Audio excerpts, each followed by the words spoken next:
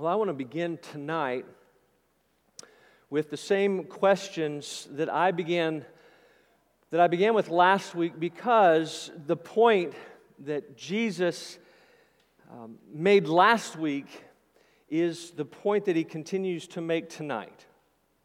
And so the questions remain relevant for us as we continue to move through this sermon in Luke 6.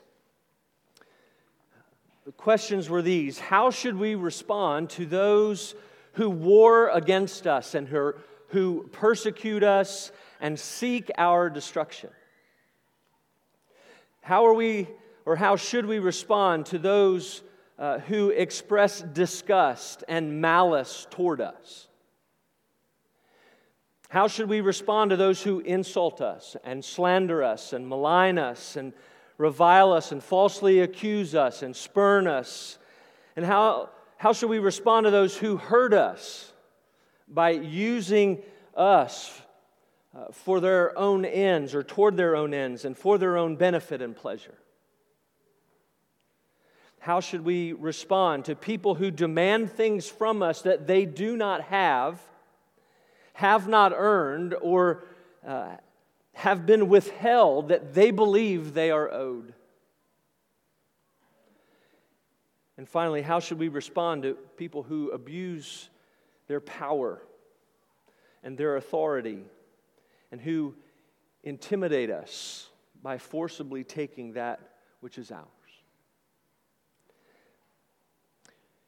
You remember I said that the world responds with retribution and retaliation and revenge. They demand reparations, they protest, they forcefully occupy. But I'd like to add to that tonight, they also vilify and stigmatize and over-dramatize, overgeneralize. They discriminate. They establish and uphold inconsistent, inequitable, and prejudicial standards.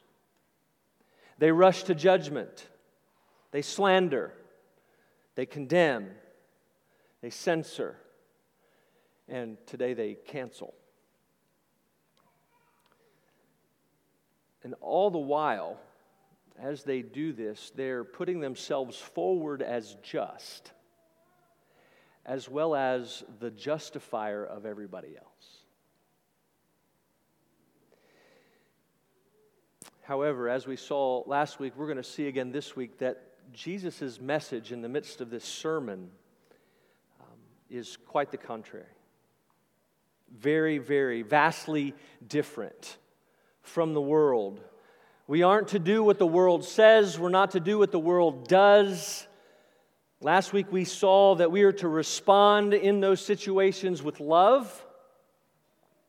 And this week we are going to see that it doesn't get any easier, because we're to respond with forgiveness and generosity, which is no less radical than the call to love. The outline is found in your bulletin for those of you who are guests with us. For those of you who are regularly a part of our fellowship, you'll find it in its normal place. This is part 3 of what we're calling this mini-series in this sermon in Luke 6. And there are 3 points, because as you heard, Jesus says 3 things. Matt just read a moment ago. He says 3 things. 1, he mentions or shares the fact of reciprocity. He shares the fate of incompetency. And then finally, he shares the folly of hypocrisy. And that is our outline tonight. And as is our custom, let's go to the Lord in prayer before we continue. Father, we thank you so very much for this evening, and we ask that by your Spirit that you would grant power to the preaching of your word. Would you awaken us, awaken our attention, and refresh us and encourage us and challenge us and convict us and comfort us as we see Jesus and as we hear his gospel this evening.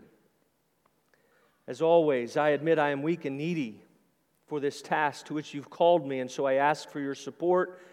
I ask for your strength, and that you would fill me with your Spirit, that I might be a pure channel of your grace. Would you give us ears to hear, and would you allow me the ability to communicate with clarity and fluency and fervency and grace for the sake of Christ and His church. I pray and ask these things. Amen and amen. Well, as I mentioned, again, the second thing that I mentioned last week, I asked those questions, but I also mentioned last week that the only way that we can fully understand what He's going to say this week is to understand or remind ourselves what He said last week, right? We want to do that for context's sake. And so we know that we've seen over the last couple of weeks that He has declared that His disciples were kingdom citizens. And their citizenship wasn't dependent upon the presence or absence of material or financial things or possessions or wealth. It wasn't dependent upon their lack or abundance of need. It wasn't dependent upon their optimistic or pessimistic attitudes. It wasn't dependent upon their positive or negative reputations or their positive or negative relationships that they were in. It was all dependent upon their faith in Him. It was faith in the Lord Jesus that determined their citizenship as within the kingdom. And then He went on to describe them as those who could and would experience a deep, abiding joy as citizens because their greatest treasure and the thing and actually the one whom they treasured most was Jesus. It was Christ who they valued. And then He also exhorted them, and He wanted them to understand that they were going to be poor, they were going to be hungry, they were going to suffer, they were going to be ostracized, they were going to be hated because of their identity with Him. Because they valued Him and because they had chosen to follow Him, they were going to experience the repercussions from the world.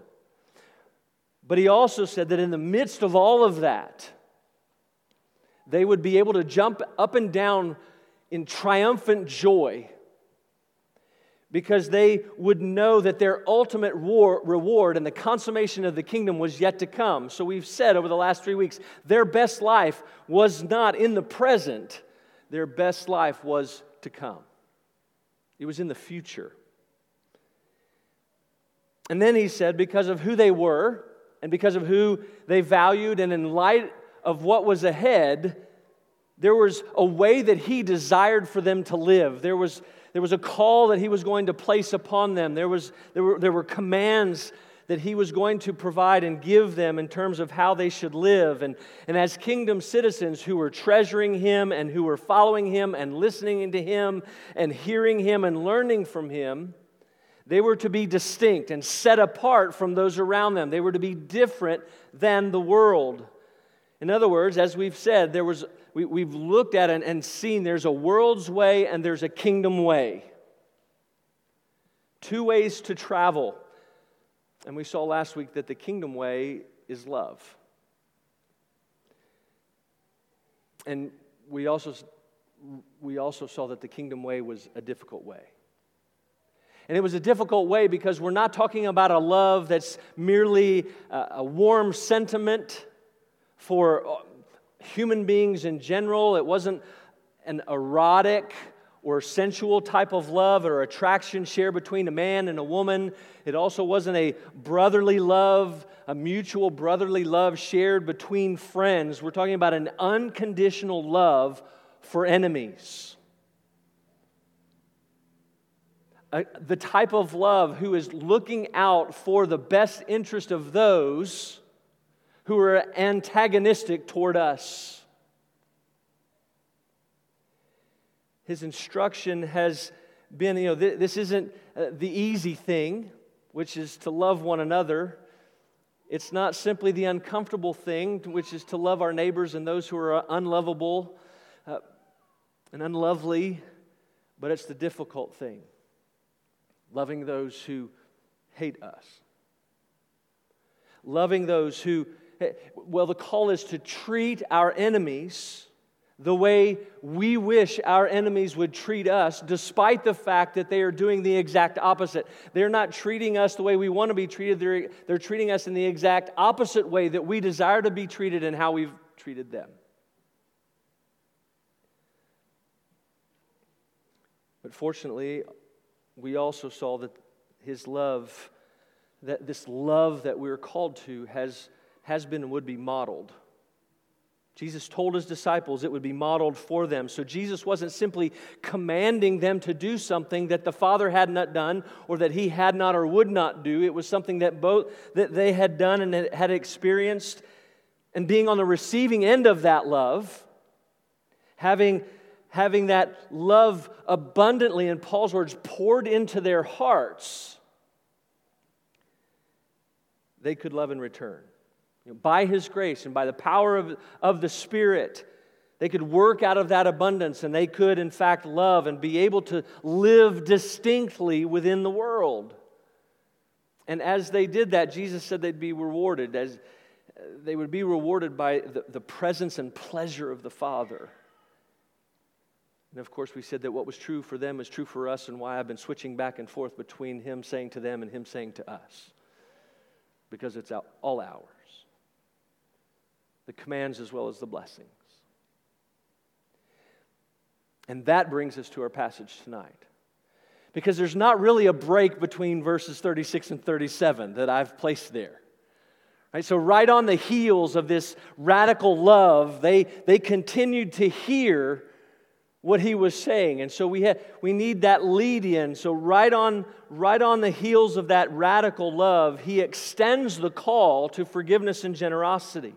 And we could debate whether this was a separate call or whether this is just an extension of the love that we are to exhibit. Either way, the call is to forgive and to be a forgiving and a generous people. And he presents that. This command is given in the midst of what I've called the fact of reciprocity. Let's look at verse 37 and read 37 and 38 together. Judge not, and you will not be judged. Condemn not, and you will not be condemned. Forgive, and you will be forgiven. Give, and it will be given to you. Good measure, pressed down, shaken together, running over, will be put into your lap. For with the measure you use, it will be measured back to you. Now, if you'll remember 3 weeks ago, I said that this, in fact, not only here in Luke 6, but in Matthew 7, verse 1, this verse is on that list of frequently misused Scripture. And it's used by Christians and non-Christians alike to deflect scrutiny of lifestyles, actions, and decisions. It's also used to dissuade judgments regarding good and evil, right and wrong, moral and immoral. But to fully understand what Jesus meant in the first part of 37, we can't separate it from the second part of 37, and we can't separate it from the entirety of verse 38. So the first negative command to not judge has to be paired with the second negative command, which is to not condemn, and then that has to be paired together with the positive commands of to forgive and to give. We take all of that together, and when we do that, we realize what Jesus was not telling those who were listening to him at that time. For example, he was not telling them to refrain from reviewing or examining the behavior of others. He was not telling them to telling them to refrain from reviewing or examining social, political, and religious ideologies of others. He wasn't telling them to refrain from surveying or evaluating certain situations or circumstances in order to determine moral, ethical, spiritual, or theological levels of appropriateness. And he also wasn't telling them to refrain from determining or taking a position of some kind or from expressing what is believed to be right or wrong, good or evil, moral or immoral. So the question is, we know what it's not. The question is, what was he expecting? What was he commanding in this sermon? What was it they were to do and not to do? Well, first it's a command to refrain, but to refrain from pridefully and arrogantly taking on the position of judge, jury, and executioner. It was a command to refrain from, or not to refrain from, but it was a command to exhibit mercy rather than hostility. It was a command to exhibit grace rather than condemnation. It was a command to exhibit gentleness rather than harshness. It was a command to refrain from rushing to judgment, making assumptions, reading minds, and assigning motives. And it was a command to refrain from treating others as if they were lost causes and unsalvageable and unforgivable, beyond hope, because somehow they were beyond God's reach of forgiveness and restoration. He says, don't do that. He's not telling his followers to deny sin or act as if sins haven't been committed, particularly against them. He isn't saying don't deny the fact that there's guilt or responsibility. Don't act like that doesn't exist. It was, again, quite the contrary. If there was no sin and there was no guilt, there would be nothing to forgive.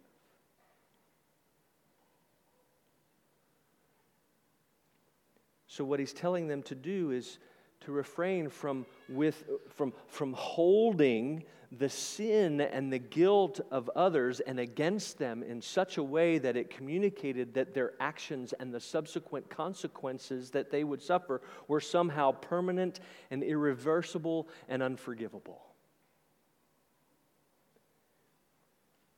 They were to refrain from treating others as if forgiveness was somehow forbidden and that they had been cut off from it, as if forgiveness was only for some elite group.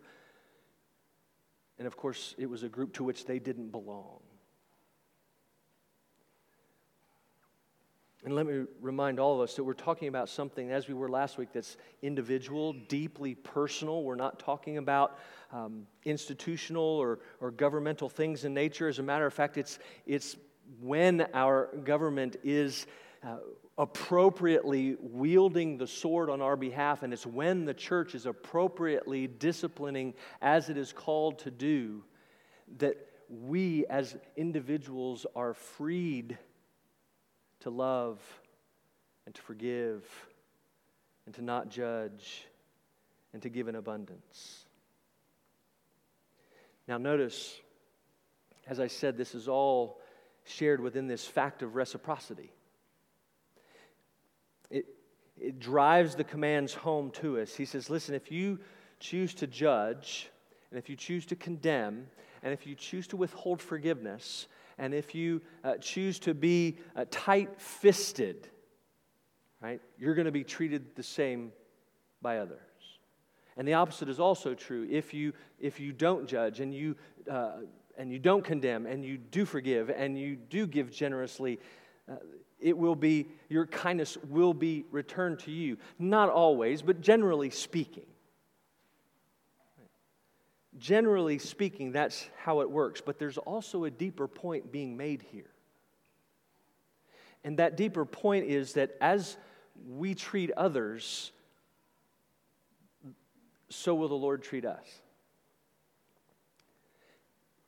And of course, he's not saying at all that salvation is based upon some weight and measure system, or that we earn salvation in any way. We don't earn it through our good works. He's saying, again, entire context, that there are two ways. There is the way of the world, and there's the way of the kingdom. And the world's way is one of pride and arrogance and hostility, harshness, condemnation, hopelessness. Why? Because it's devoid of the gospel. The gospel is absent. But the way of the kingdom, because it is the way of the gospel, that way is one of mercy and grace and forgiveness and gentleness and kindness and patience and hope. And that's because of the gospel, those who are on that way understand the depth of their own sin. They understand the justice that they did deserve and do deserve, but they also understand the mercy and the forgiveness that they have graciously received in Christ. And how someone lives not only provides evidence of the way that they are on, but it also provides evidence of where that particular path is leading. So, walking a path of judging others is leading to the destination of personal judgment. And walking on the path of forgiveness is leading to the destination of personal forgiveness. And we're going to go into more depth on this particular point next week when we pick up, or not next week, but the week after, when we pick up in verse 43. And it'll all come together. For now, I would like for us to just take a minute and do the fun thing, which is to examine our own hearts. Let's examine our own hearts and ask a few questions. And I want to broaden the application beyond just our enemies to include how we would respond to those who don't love us well, or who don't love us the way we love them, or don't love us the way we wish that they would love us. Do you pridefully and arrogantly put yourself in the position of judge, jury, and executioner? Are you more apt to exhibit hostility or mercy? Condemnation or grace? Gentleness or harshness? Do you rush to judgment and make assumptions and assign motives and read minds? Do you treat others as if they are lost causes, unforgivable, unsalvageable, beyond hope? Do you keep those Christians who are struggling with sin at arm's length? Do you shun or bash rather than befriend certain people who live messy lives in the midst of messy problems? Do you criticize the sins of others more than you repent of your own? And do you judge others by a different standard than Christ judges you?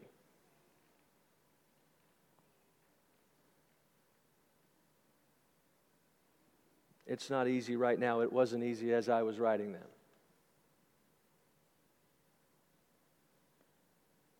Listen to the words of Philip Ryken. Jesus knows the whole truth about the full extent of our sin. Nevertheless, He reaches out to us in mercy, granting forgiveness through His death on the cross and offering eternal life through the power of His resurrection. Now, the way that we treat others ought to demonstrate the mercy that we have received in Christ. The grace we give flows from the grace that we have received and that we still need.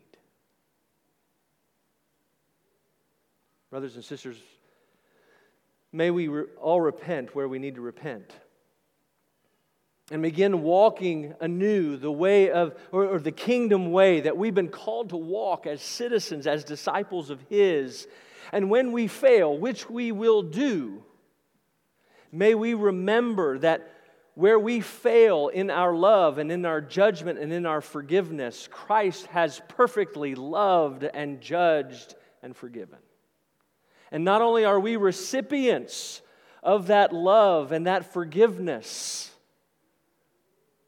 but His perfection in those areas has been credited to us. So when we fail, we can repent and continue on and not give up and not lose hope,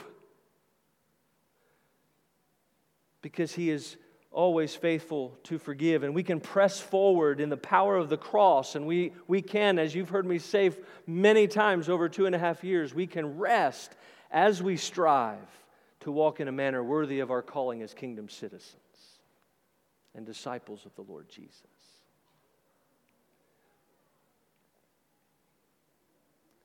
Well, in verse 39, Luke says that Jesus then shares a parable. He says this, "Can a blind man lead a blind man? Will they not both fall into a pit? A disciple is not above his teacher, but everyone, when he is fully trained, will be like his teacher. So in the light of this fact of reciprocity, he now he knows that they need to be aware of this fate of incompetency. And so he says that there are those who are going to attempt to come in and lead them down the world's way. They're going to say that the world's way is right. They're going to say that the world's way is best. But the reality is, he says, they're blind. They can't see. They can't see the truth. And they themselves are completely unaware of the fact that they themselves have shortcomings. They are inadequate and they are incompetent. And so he asks these questions. Can a blind man lead a blind man? And the answer is obvious. No, he can't. And then he follows that up with won't they both end up in a pit? And the answer, of course, is yes. And he says, the idea here is that a student is not going to progress beyond his teacher. And so if teachers of the world's way are themselves inadequate and incompetent and full of shortcomings, that is the best any of you, he says to them, any of you can ever imagine experiencing yourself, because you're not going to move beyond them. You're going to listen to their teaching. You're going to model what they do. And he says, and I want you to know that what they're teaching and what I'm teaching is very, very different. And I don't want you to follow them. I want you to follow me. He says, they're going to attempt to lead you down a path that ends in destruction. The path that I am leading you down and want to lead you down is a path that leads to life. They're going to teach you and encourage you to be prideful and arrogant and hostile, and to judge with condemnation, and it's going to result in hopelessness. But I'm going to lead you down the kingdom way that's full of mercy and grace and forgiveness and hope.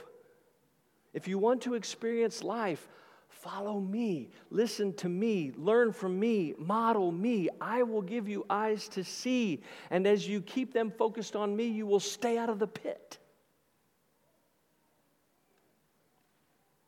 Love as I have and will love you. Forgive as I have forgiven and will forgive you. Give as I have given and will give you.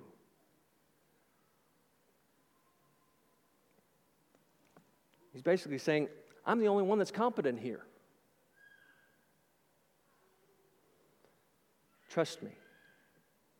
And brothers and sisters, of course, I mean, it makes the point itself, right? We need to follow, learn from, listen to, and model the Lord Jesus. Period. But we also need to hear and be careful in regard to teachers and preachers that we follow, whether they be online or in books that we read, and not just careful in determining whether they're teaching and preaching a true gospel, but how are they teaching and preaching? Right? Pride, arrogance, hostility, judgment, and condemnation in tone and delivery, not to mention harping on the law without the salve of the grace and the mercy and forgiveness and hope that is ours in Christ, is antithetical to the gospel. Seek out those with gentle answers. Seek out those who concentrate on what is true and honorable and just and pure and lovely and commendable and excellent and worthy of praise. There is a time for admonishment and warning, but there is a far greater benefit on focusing on what we believe is right and what we are for, rather than on what is wrong and what we are against.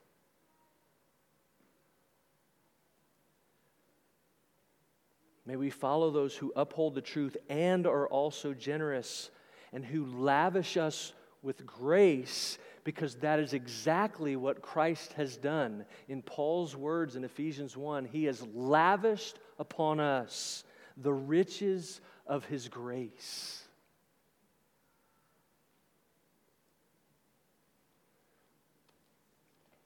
And finally, in verses 41 and 42, we see the folly of hypocrisy. The folly of hypocrisy. He says this, "Why do you see the speck that is in your brother's eye, but do not notice the log that is in your own eye? How can you say to your brother, 'Brother, let me take that speck that is in your eye,' when you yourself do not see the log that is in your own eye? You hypocrite. First take the log out of your own eye, and then you will see clearly to take the speck that is in your brother's eye." And we take this, again, kind of the misuse, and we immediately apply this to the Pharisees, but in reality, there's nothing that gives us any indication that he's talking to the Pharisees, so he's talking to his disciples. And he ties this section into this nice bow by pointing out the hypocrisy of focusing on the sins of others while ignoring the sins of our own. He said, to focus on the sins of others, all the while ignoring your own, to amplify the sins of others while downplaying or minimizing your own, to make much of the small sins of others while again, downplaying the major sins of your own, or to think way too highly of yourself and believe that you are capable of dealing with the sins of others without dealing with the sins of your own, is simply backwards. You're doing nothing but pretending. And what you're pretending is that the problem is with them when the problem is really with you. And all you're doing is projecting your issues onto others and deflecting attention away from yourself by saying that, again, the problem is theirs and not yours. Thankfully, he not only addressed the issue, he also provided the solution. He says, before you attempt to help your brother or sister by helping them with a blind spot, make sure you establish a proper estimation of both yourself and the other. Right? He says, examine your own heart first. Identify and grieve your own sin first. Determine how you need to repent of your sin first. Remind yourself of how Christ has loved and forgiven you first. Then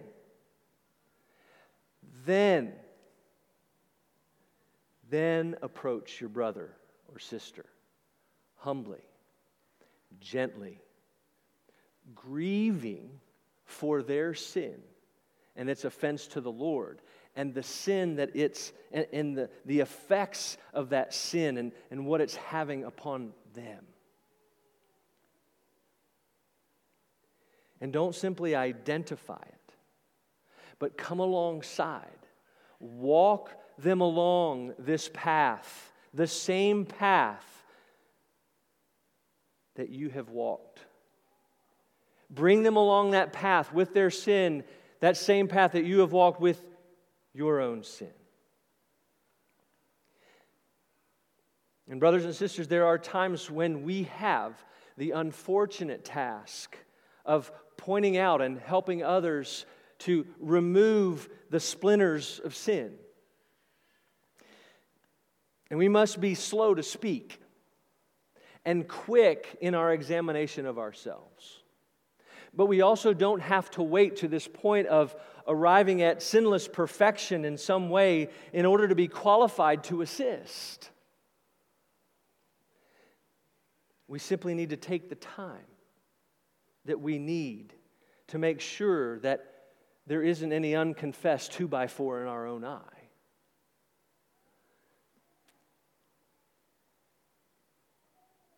We must repent first and help second. Again, listen to these words from Philip Ryken. Jesus sees us as we really are, down to the last speck. Because He is without sin, He is able to judge us with perfectly righteous clarity. But He does not condemn us, provided that we come to Him in faith, trusting in the sacrifice He paid for our sins on the cross. With the help of His clear sight, we see both our sin and His forgiveness. Then perhaps we can begin to see other people the way that Jesus sees them, through the eyes of His grace. May that be so. May that be said of us. Let's go to the Lord in prayer. By your Spirit and by